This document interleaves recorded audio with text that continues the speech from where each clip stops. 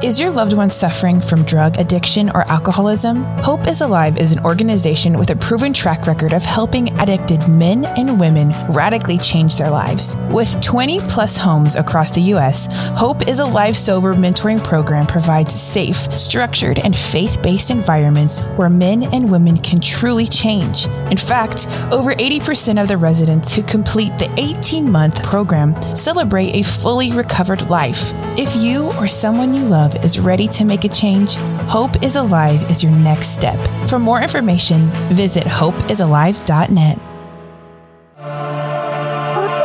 I remember just thinking, I don't want to live anymore. When I was 17, 18 is when I first started drinking. I remember I told my mom and dad for the last time, hey, I need help, and I actually mean it this time. That's for those of you listening, whether you're a resident in the program, whether you're a family member, a current or a future supporter. But life today is good. When I was seeing it work in other people as well as myself, something just changed. I've got a little over 5 years of sobriety. This is the Hope Dealers Podcast. All right, welcome to the Hope Dealers Podcast, Season 2 video debut for those of you watching. Thank you so much, and for those of you listening, thank you again for tuning in. We're so excited to be here today. We've got a wonderful guest here with us, my good friend, Ari Patchen. How are you, sir? I am doing incredibly well.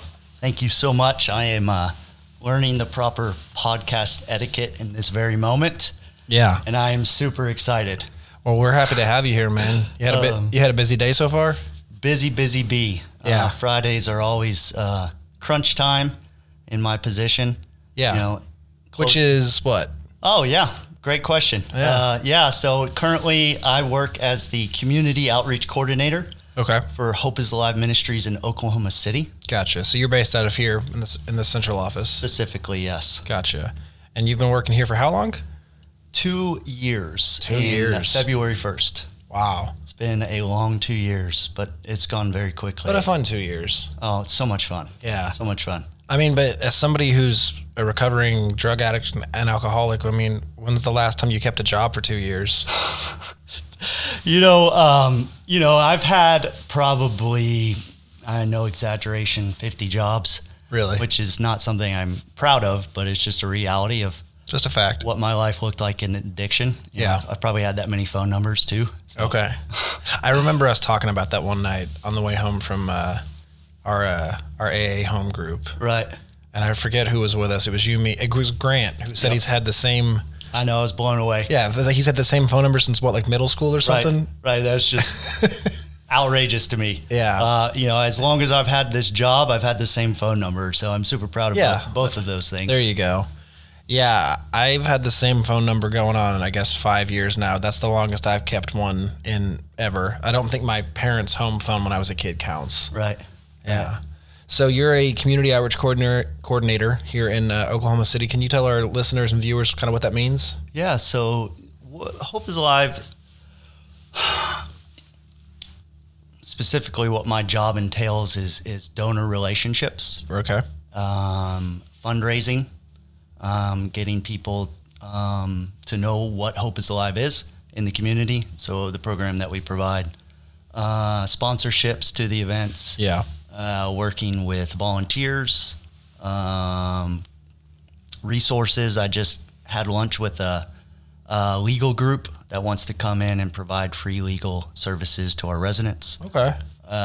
Providing speakers, meals, Sunday nights, connecting with local churches. So a lot of interaction with people in general. Oh, man, every day. It's amazing. I never thought in my wildest dreams, Didn't always see yourself as a people person? I always like to be around people, but I always have kind of like to be on the back end behind the scenes. And so that's not the case today. Right. I get to make, dozens of phone calls a day and texts and really be the spokesman for Hope is Alive in Oklahoma City. And so I'm incredibly honored for that. That's awesome, bro. Yeah. Yeah. You always do seem busy. To do these podcasts, we have to schedule it, obviously, with anybody who's on here. It's very rare that you're going to ever find somebody on our team that is close to 60 people deep that can just do it on a whim. I think this is the third time. This was the third invite Ari had to the podcast. This is true, and I'm just honored. Yeah, that you fit me in today.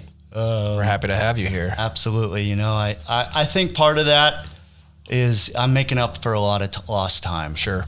You know, and so the mission is critical.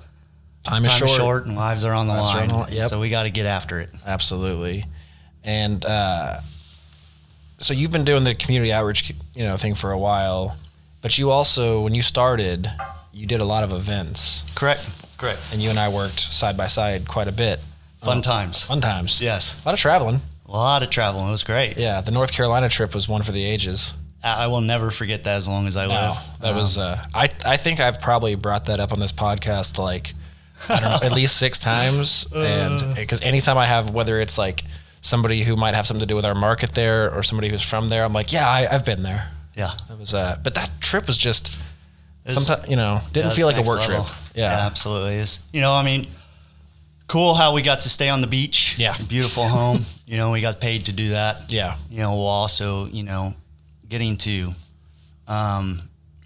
engage with the local community and host an event. And yeah, 2 events. 2 events, yeah. And not to mention, the one thing about that trip that always sticks with me, and I thought about when we were at your birthday a couple weeks ago, is... That was a fun time, too. Yeah, that was a great time. Fishbowl. Got to play fishbowl. Don't ever play with Trevor Mathis, though. No. Yeah. No, little kidding, Trevor. Little too loud. We love you, Trevor. Yeah. But no. But Jamie, one of our Southside residents, was at your birthday. Oh, yeah. What a cool story. So. And we met him in North Carolina at an event, but he was still hurting badly when we met him out there. Absolutely. Now he's here in Oklahoma City, just killing it. Yep. I mean, so one of the, if I may, one of the cool things about Hope is Alive is the reach that we have. Yeah. And so for a partnership to extend, that many states over, and for the community to want what Hope is Alive has, and for them to see the value in sending their people, back across from, 4 or 5 states, is why Jamie's life is doing so well. Absolutely. So he had to get out of North Carolina. Yeah. And we had an opening in Oklahoma City. And I have the incredible honor of actually being Jamie's AA sponsor. That's and awesome. So getting to walk with him, almost every day through the many things that life is producing for him. Yeah, for sure. Yeah, it's funny you mentioned, Jamie had to get out of North Carolina. That's the case for a lot of people in Hope is Alive. Is we might have a house or a market, where they're from, but it's not where they need to be. Right. I had a lot of friends because I'm from Dallas, and when we opened the Dallas house, even though it was 3 years after I arrived at Hope is Alive, and I'd already graduated by that point, but I had a lot of friends asking, "Oh, dang, man, don't you wish they would have opened that Dallas house when you were first coming in?" And I was like, "No, right, I did not need to be there." Right. It's a tough pill for some people to swallow, though. Absolutely. Even if it's just an hour and a half down the road, like, hey, you're from Oklahoma City, man. Why don't you try Tulsa? Mm-hmm. Or why don't you take it a step further and go to Wichita? Right.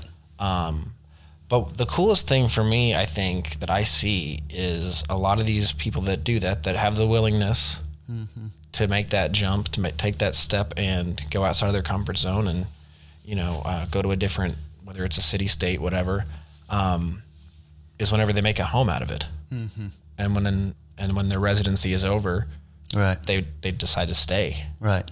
And that's just one of the many miracles that we do. I mean, I think, if you aren't a person in recovery, then this may not resonate with you. But, the one thing that I've always loved about people in recovery is that we're community minded.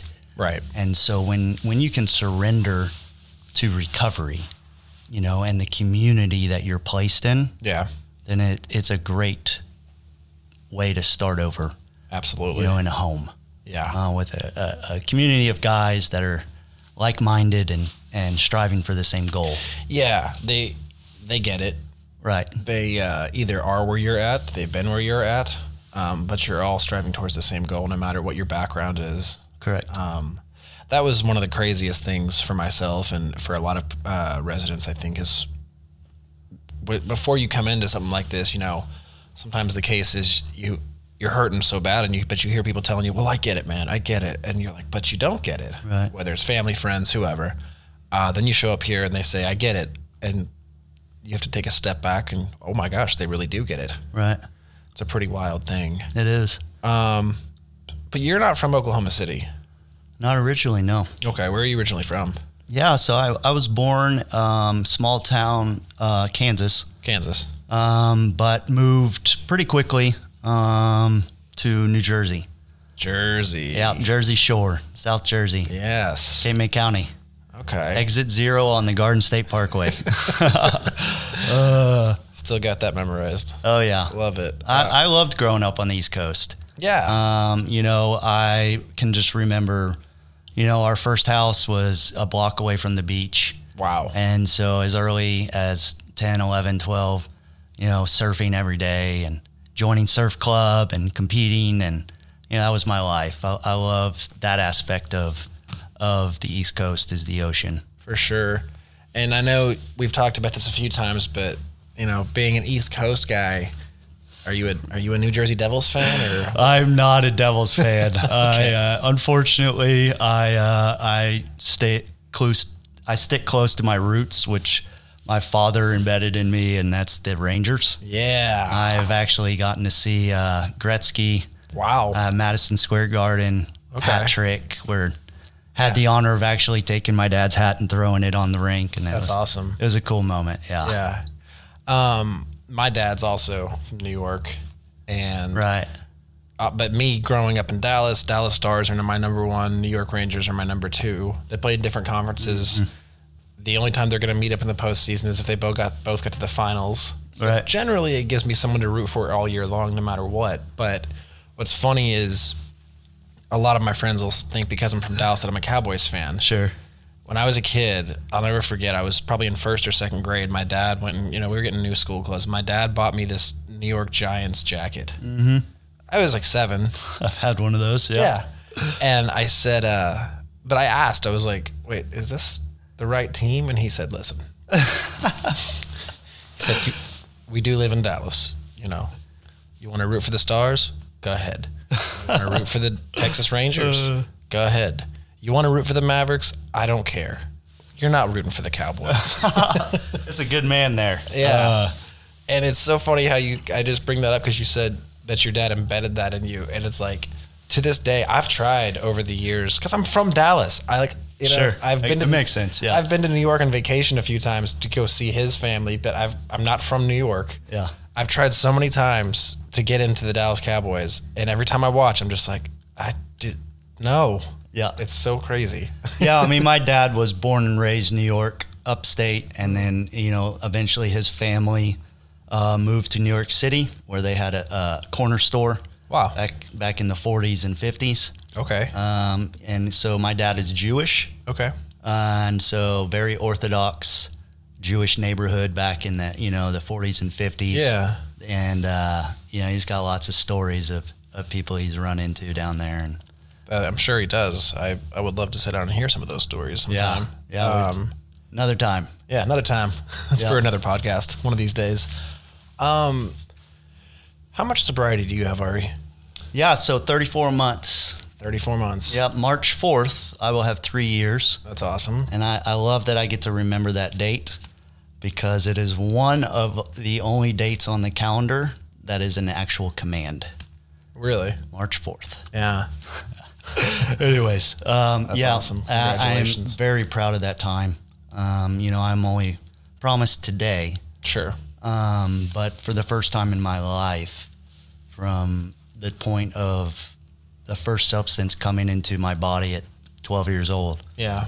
I can proudly say that I no longer feel like I'll ever put something in my body to change the way I feel. I love that. Yeah, and it was a long time coming for me. Yeah. On that note, I mean, how long did you spend in your addiction? Right. And so, I think my addiction started well before I actually put anything physically into my body. But, for the chemical addiction, it started, it's kind of fuzzy, but between 12 to 14. Okay.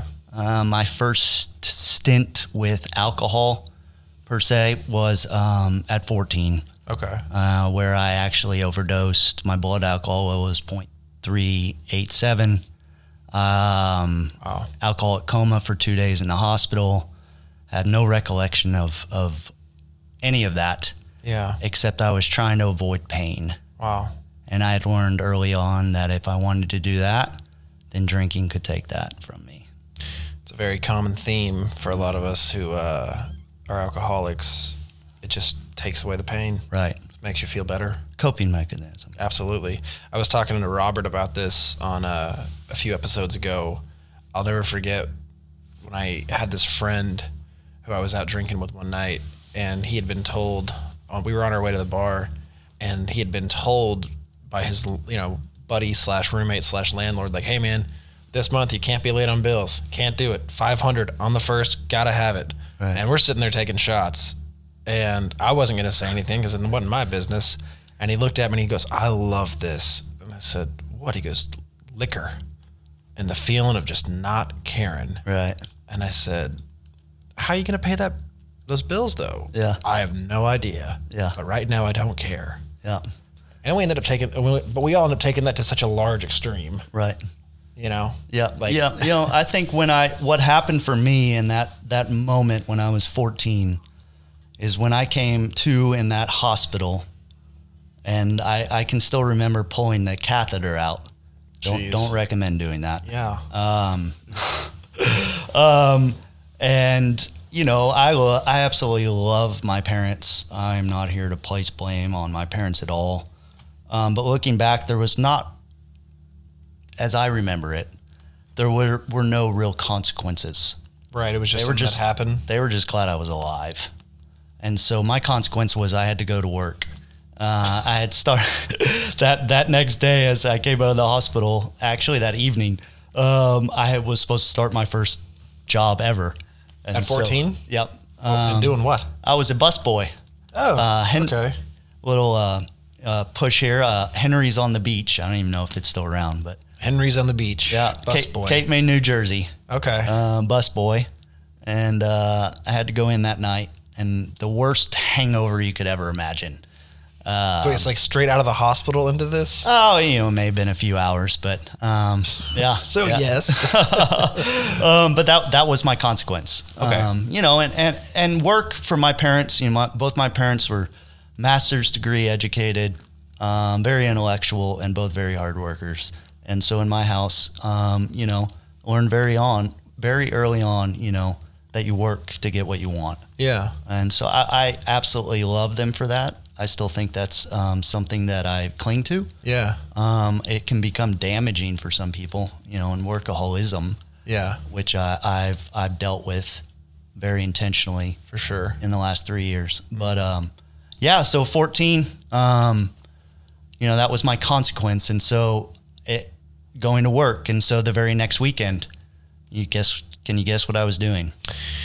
Drinking? Yeah. Yeah. And so that created a habit for me. Sure. A mindset of, I've got to come up with the money, so I've got to work, but then I'm going to lie to my parents about what I'm doing because they didn't want me to be drinking. And, sure. Never understanding fully what was happening inside me. Yeah. I was detaching. And so at a very young age, you're already just building this up in your head that this is what you're good at. This is just kind of what's normal. Normal and a solution to the inability to process my emotions. Anything outside of Ari's control. Yeah. I didn't feel like I had a proper outlet to be able to process that. Right. And alcohol became that outlet for me. And so this continues on through high school, through... Yeah, absolutely. So 14, this may not make sense to some people, but I think the very first time I drank alcohol, I was alcoholic. Right. And so I had all the tendencies already, starting from trauma at 5 years old, inability to process things, very selfish, self-centered person, trying in every possible way I could to escape, not deal with life, fear, conflict, lots of emotional abuse in my household. Okay.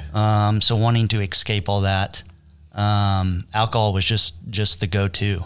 Just a continual escape for you. Continuous. So 14, alcohol began. I'm working full time. I have a lot more freedom than I did. Where I grew up, South Jersey, it's a tourist trap. Yeah. They call it shoobies.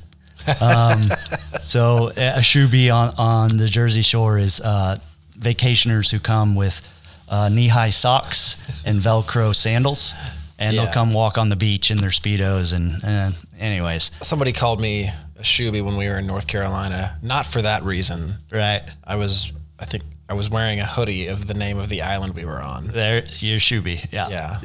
That's okay. That's okay. But that's why I laughed at shoobie. So sorry, go ahead. So I started. I lived in this area where it's summertime. There's 200,000 to 400,000 people. In the wintertime, there's 30,000 locals. Right. And so it's a place to, as a child, it was safe. Yeah. So I could, ride my bike with my friends everywhere, stay out past dark. And when addiction entered in the picture, it was just the perfect way for me to continue that type of lifestyle. I see. And so marijuana entered at 14, very much the gateway drug for me to start hanging out with the wrong people. And so I'm a horrible criminal. It's God's mercy, really, because I get caught at almost everything that I do every single time.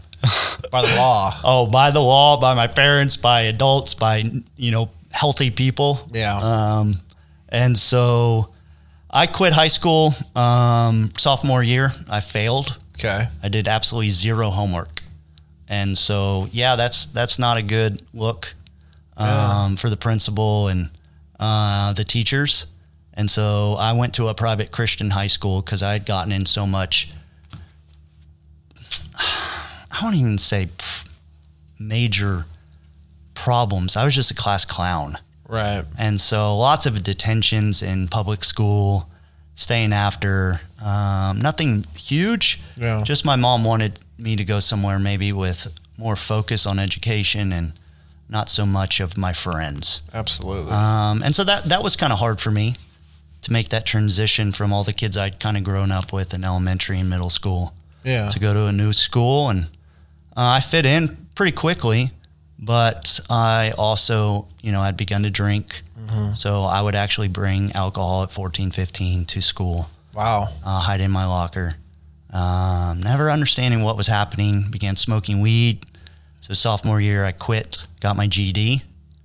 Thought I was hot stuff. Yeah. 16, I'm graduated high school. And I actually started community college. And just wasn't a good fit for me. Right. I found too much enjoyment in surfing. Sure. And by this time, I had actually become like a small-scale drug dealer of marijuana. Yeah. And I had been abusing Adderall for a long time at that point as well. So that's kind of what, by 17, my life was just radically out of control. Right. I was drinking every day, smoking marijuana every day, doing Adderall as much as possible, staying out all night. Just anything to mask the fact that your life definitely is not going how you may have mapped out when you were a kid. Absolutely. You know, I had never in my wildest dreams thought that at 17, I'd be waking up in a pile of my own urine, throw up, in an abandoned house. I had no idea how I got there. Right. It's crazy. That tends to be a very common theme for a lot of us who get started. I got started at 14. A lot of people like yourself have as well. And, really what happens is our life just doesn't turn out the way we want. Right. And instead of acknowledging that and making a change to better our life, we instead just keep barreling down the same path. We just double down. That was something I was talking to Amy about over the holidays, was kind of like, when I would go to a family gathering, and I was known as the lush of the group for always being the obnoxious drunk guy. So at the next family gathering, I would just double down and drink more. Right. because I didn't want to feel embarrassed. So if I would just drink more, that would mask that feeling. Absolutely. And to the outside, like you said, to the outside person, a lot of this is like, what? Right. Just stop. Yeah. But we can't just stop. It doesn't really work like that, does it? I wish it did. Right. And there are those select few that, whether it's a spiritual awakening or they just have that willpower. Sure. Where, they're tired of waking up in their own vomit. Yeah. And they can quit. But, for the majority of us, that are using those substances to cope, to mask. Yeah. The desire will never be enough. Right. The marriage will never be enough. The kids, the jobs, the security. Not if we don't want it. Nope. None of that matters. It's surrender. Right. It's surrender. And so moving along through your 20s, I know you said you're a horrible criminal and right. plenty of run-ins with the law, but kind of walk us through that a little bit and kind of what brings you to that place of a rock bottom. Okay. So 18, get 3 quick felonies, faced with just 3 quick ones. Yeah, really they're right in a row, Yeah. The same thing. So I want to just tell you this story real quick. Yeah. We were getting ready as a family to move to Israel when I was 18. Mm-hmm. I was all for it. Drinking age was 18. That's why you're all for it. Right. Not because of the idea of getting to go live in Israel, Right. which sounds incredible. I know. It was drinking age was 18 and, being an 18-year-old man, the women were beautiful and I wanted to go live there because of that. And Sex, drugs, and rock and roll. Hey, all day long. Okay. 2 days before we were leaving, my parents had, quit their jobs, sold the house, the cars. We had an estate sale where there's these strange people in our house just taking everything. I invited myself to a party that was happening in a hotel room and deemed it my going away party. And long story short, woke up again like I tend to do when I drink. Yeah. Came to 2 days later in a jail cell. And you woke up 2 days later in a jail cell. And had somehow climbed into a 3rd story outside balcony hotel room and saw fit to try to steal those vacationers' clothes and was caught running down the hall with clothes on. It was just ridiculous. Who knows what I was thinking? Yeah. But it just so happened that family was an off-duty, on vacation New York City police detective. No. And so, I hit the jackpot there. And you woke up and you were trying to steal his clothes for some reason. His long socks and sandals and who knows what else. And so that phone call with my mom, I can't imagine what that must have felt like for her to hear her son, who's supposed to be moving with her, that she's getting out of that lifestyle, is now in jail for the first time. So this is the first time you're in jail? First time I was in jail. Okay. And so, fast forward, 20 years old, I am now in and out of jail multiple times. They know me by name. I have already had 2 DUIs. Yeah. And 18, I had 2 DUIs. Jeez. Tons of underage drinkings by that point. And I had to relocate. I had to get out of there. I was homeless. I was living on the beach, couch to couch. So your family's in Israel. They had been in Israel, and then left. they actually had come back because of other circumstances to move to Wichita, Kansas. Okay. And so back to my roots in Wichita, where my mom grew up. Yeah. And so I eventually followed, was on probation, 10 years. It was either 10 years in prison or 10 years on probation. So I chose the probation. As most would. Yes. And so fast forward that time, I wanted something differently. I had begun to do what we call embalming fluid, wet, angel dust, all kinds of ecstasy, heroin. I didn't do meth, cocaine. I mean, I was anything you could get your hands on. Anything I could get my hands on to fill this emptiness inside me. I mean, yeah. So you're at a point where, like you said, you were an alcoholic as soon as you started drinking, started smoking some pot, started doing some Adderall, all this stuff. But if we stay at this long enough, by the end of it, we're not alcoholics. We are, but we're not, and it's not like our drug of choice is alcohol or our drug of choice is this. No, we just love substance, Right. just in general. And that's a pretty frightening feeling. Absolutely. Because it's just anything you can get your hands on. Absolutely. And now you're grabbing stuff that could kill you. Right. And so going back to that 14-year-old Ari, who there's no consequences for my actions. 10 years in prison isn't enough for me to stop, because I need that substance to mask myself off, right. to make you like me, because right. I don't like myself. And so at 20 years old, I move in with my parents in Wichita. I had received the Lord Jesus into my heart at a young age, but I didn't really understand what that meant. Yeah. And so at 21, that became something I embraced and threw myself in with a church family. And, for years, my life was, for a few years, I was as clean as a whistle. I was healthy and I was happy. And a moment came where this woman came into my life who wasn't healthy. And I was very much attracted to her. And so, she was a partier. And I didn't really understand that I was an alcoholic, and that when I put the substance into my body, I can't stop until I break everything, destroy everything. And burn it all down. It was just within a few months where the healthy Ari went.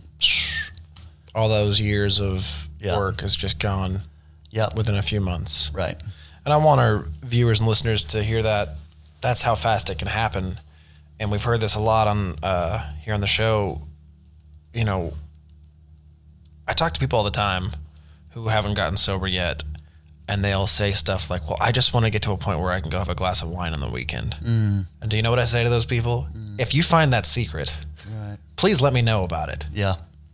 Because it doesn't exist. Right. Not for us. Not for the real alcoholics. No. Yeah. One's not enough. Yep. Like you said, till we burn it all down. Right. And my personal story is different for everybody. Sure. But if I put any ounce of alcohol into my body, it may not be at that moment. I may get away with that one beer for that night. Yeah. But I'm going to create a mindset of, hey, I got away with it. Right. I can do that again tomorrow or the next week. And I am a speed freak. And so I need meth or cocaine or crack or whatever it is. And so basically what you're doing, as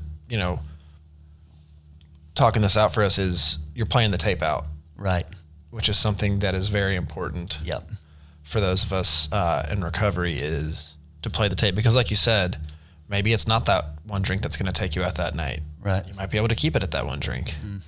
But then it turns into 2 drinks, to let's go get some of this, to this sounds good too. Right. And like where we're at in your story right now, it just takes a few months, sometimes quicker. Right.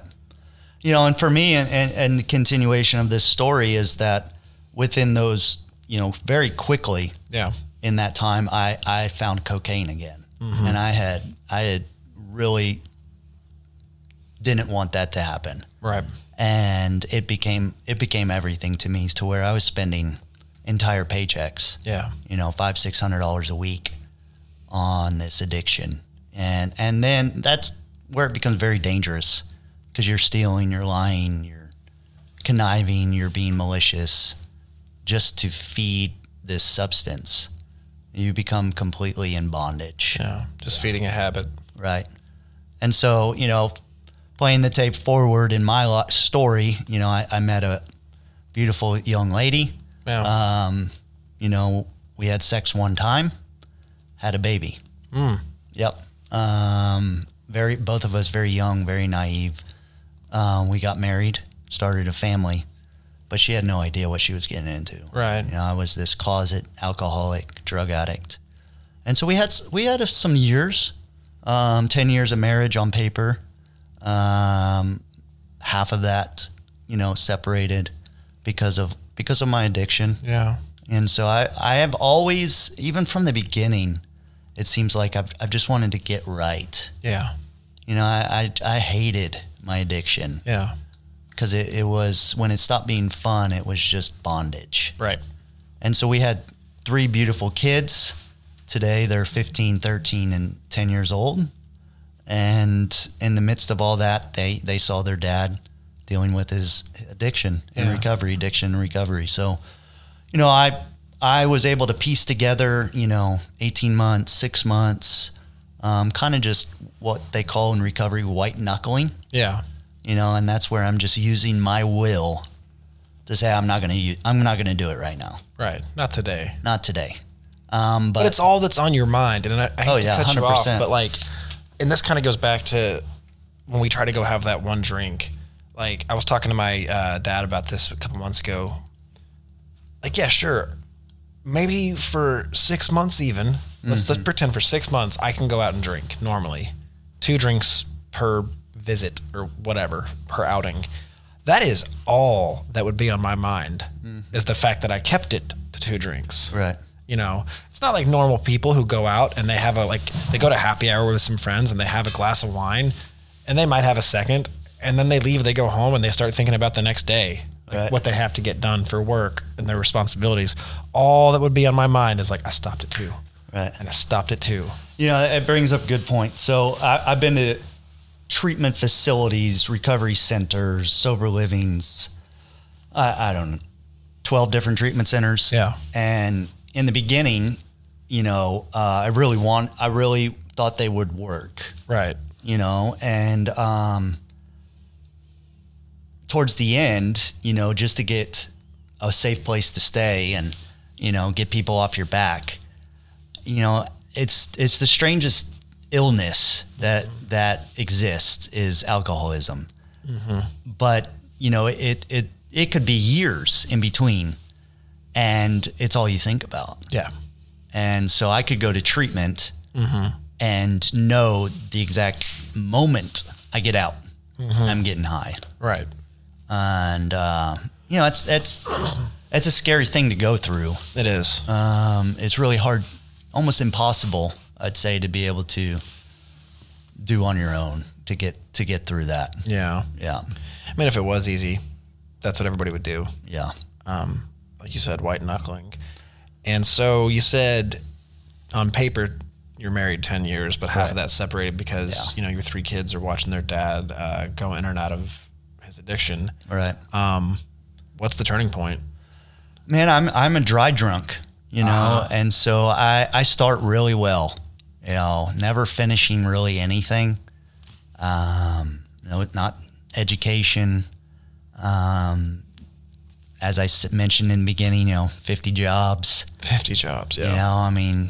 Prior to Hope is Alive, the longest staying job I have is about 2.5 years. Right.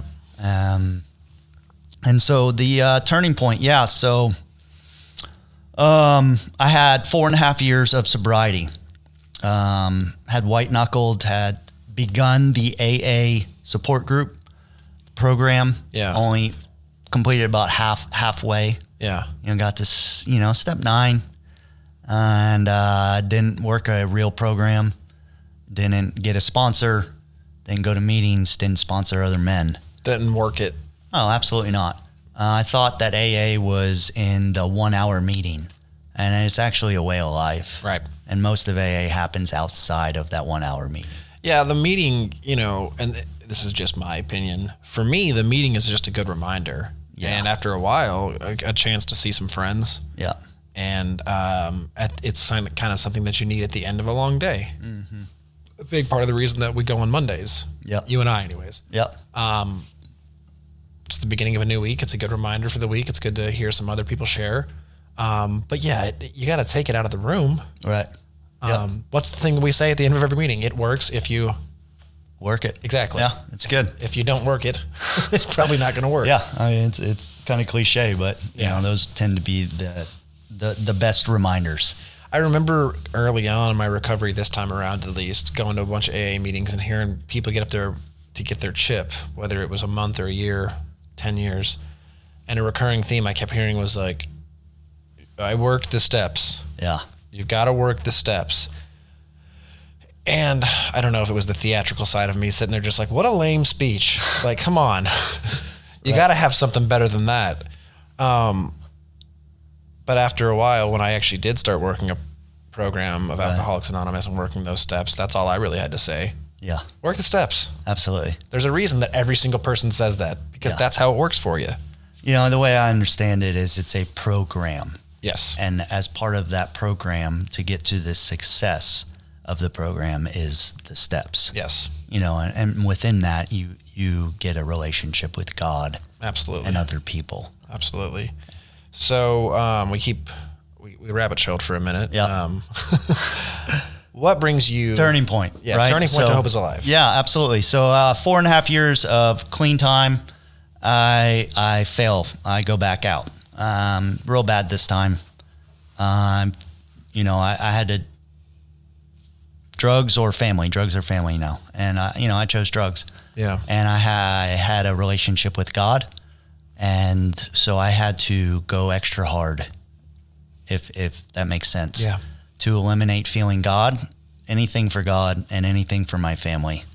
And so that led me to, becoming an IV user, which had never been anything I thought I would become, and becoming homeless, and becoming a person who would do anything under the sun as a homeless person to continue to use, because when I'm using, I'm not feeling. Right.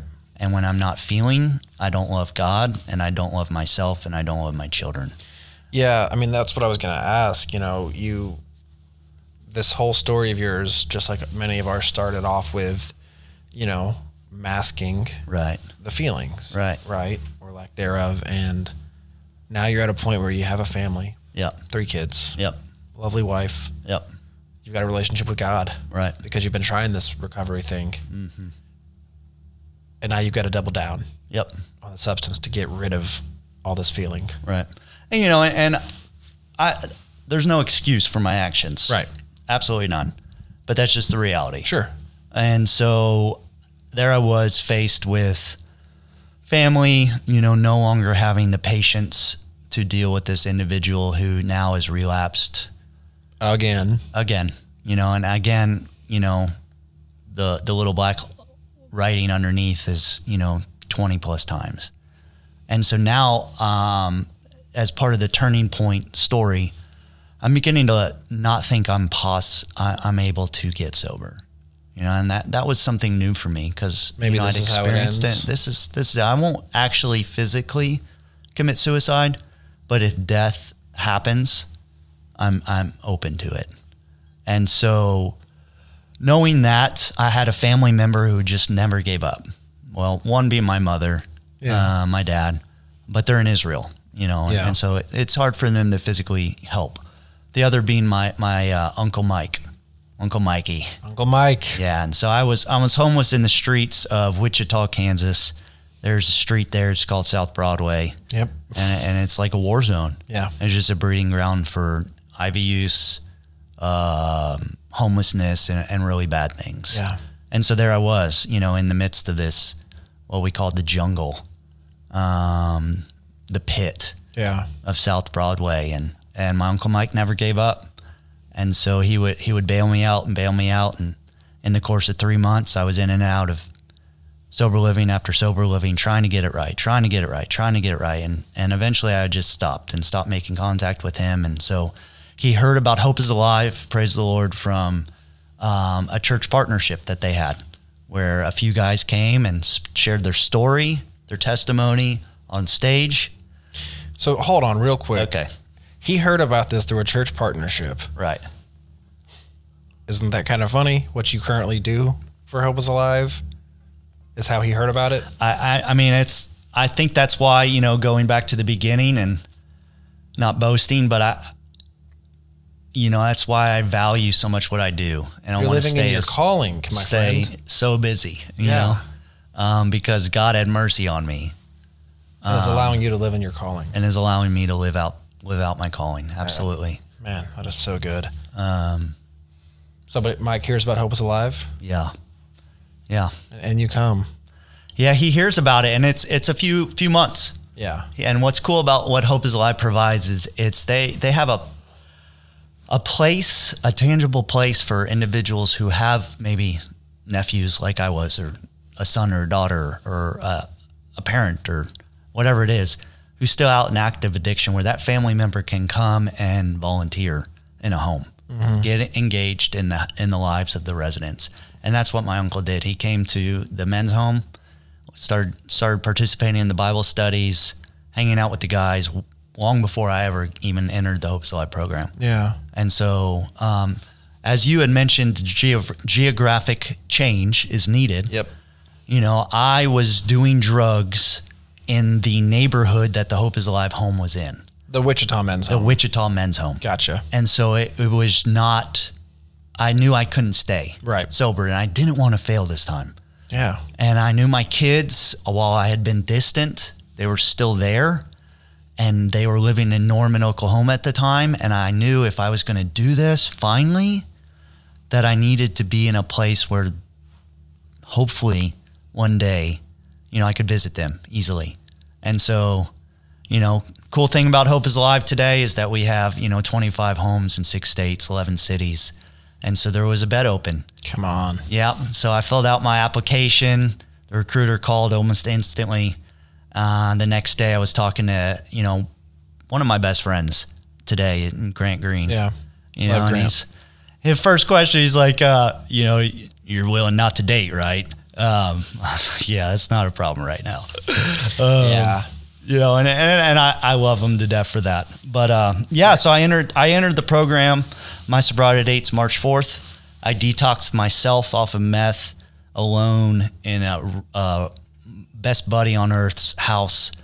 I knew I'd done it many times, and so what I needed was a safe place to sleep and some food to eat when I would come to. Yeah. And so I did that for 6 days, and Mike picked me up, drove me to Oklahoma City, dropped me off HQ headquarters. HQ. Yeah. House number 1 in Hope is Alive, Quail Creek. Oh. I'd lived in Oklahoma City multiple times in addiction, but never on the north side. So it was like a brand new start for me. Yeah. And it's where life began, man. It wasn't instantly. I mean, I came to Hope is Alive with a pair of shoes, a couple socks, a pair of pants, a couple shirts, and just the desire not to use. Yeah. I had no ID, no phone, no money. My mom paid rent for the first 2 months. Yeah. Uncle Mike kept a receipt. He still has it. He gave it to me. He purchased me a month's worth of food, and I had to pay him back. Yes. I love him to death for that. You'll be paying me back for this. Right. A lot of cereal and milk. And yeah. I remember when you first showed up. I mean, and there was something different about you. I love that. But it was weird, like, definitely you were different, I mean, you had the bleach blonde hair, right. And you were, you were really tan, and, you had this kind of goofy way about you. But I will tell you, and I'm not the only person to say this, Ari has this thing where you kind of meet him and you're like, I want to be friends with this guy. Love it. Not really sure why, but yeah. I appreciate that. Absolutely. Yeah. I mean, I'd done the sober living route before, and I saw through what I thought the Hope is Alive program was, and I share that with the founders today, you know, that, it's just one more program, it's just one more entity that's just trying to make money off of recovery. And, that's how you felt at first. Oh, that's how I felt at first. But let me disclaimer it, like, that's not what it is. Right. And I wouldn't obviously work here if I felt that way. But I was just in denial. Yeah. I didn't want to surrender, and that's what they were requiring from me, is to surrender to the process that they outlined. Right. And I was going to put up every kind of wall and find every kind of excuse and make up things and produce things that weren't true so that I didn't have to deal with the shame and the guilt and the trauma that I had walled off for so long. Absolutely. And today, life is pretty good. Yeah. So, there's another turning point. Oh yeah. I'd love to keep touch the turns on. coming. Okay. And so about 4.5 months in, I'm doing the program as it's outlined. And what I love about Hope is Alive is after you peel back the layer of, we're all here for substance abuse, we get down to what we call process addictions. Yes. And I had never heard that word. I had never, in the 12 treatment facilities, multiple counselors, no one had ever said anything about codependency, ever. Mm-hmm. I'd never heard of it. Because I'd self-diagnosed myself many times. I thought I was borderline personality disorder, schizophrenic. I mean, I thought I had found the solution and didn't need anybody else to diagnose me, and this is what's wrong with me. And, obviously I stayed in my addiction through that. But once, my program managers began to teach me on what codependency is and how workaholism, which Ari, you're fully, living out, right, is affecting your life and keeping you enslaved to this horrific cycle. Yeah. Once I started to receive these teachings and apply them to my life,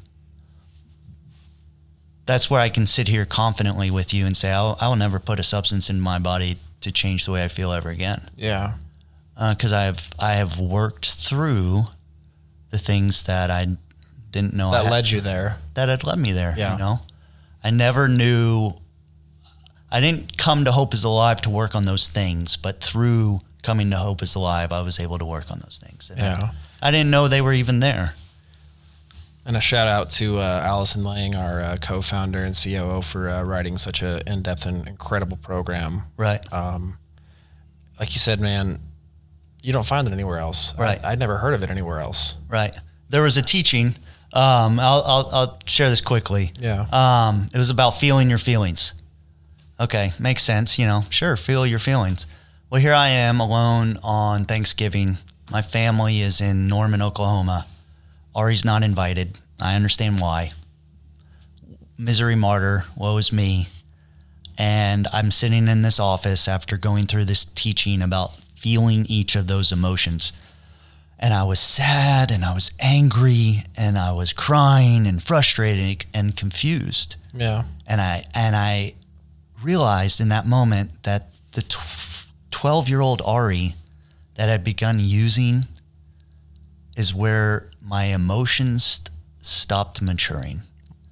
And so here I was at 35 with the emotions of a teenager. Wow. And I allowed it to be okay.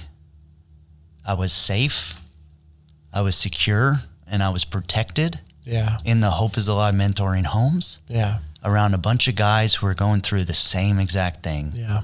My bills were paid and nobody was requiring anything from me in that moment. Right. Except to feel that moment. Yes. Feel and that your was, feelings. Again, I love that turning point for me. Yeah. Turning point for sure. Turning point. I was sold out after that. And that was it. Well, there's been other you. things. Yeah. No, I do. I don't, I've heard a lot of your story. I've never heard that part of your story. But I do remember there being a time when a light kind of switched for you. Yeah. To the point so much where one day I was up here at work trying to schedule a meeting with Lance, and I was looking at his calendar and I saw coffee with Ari.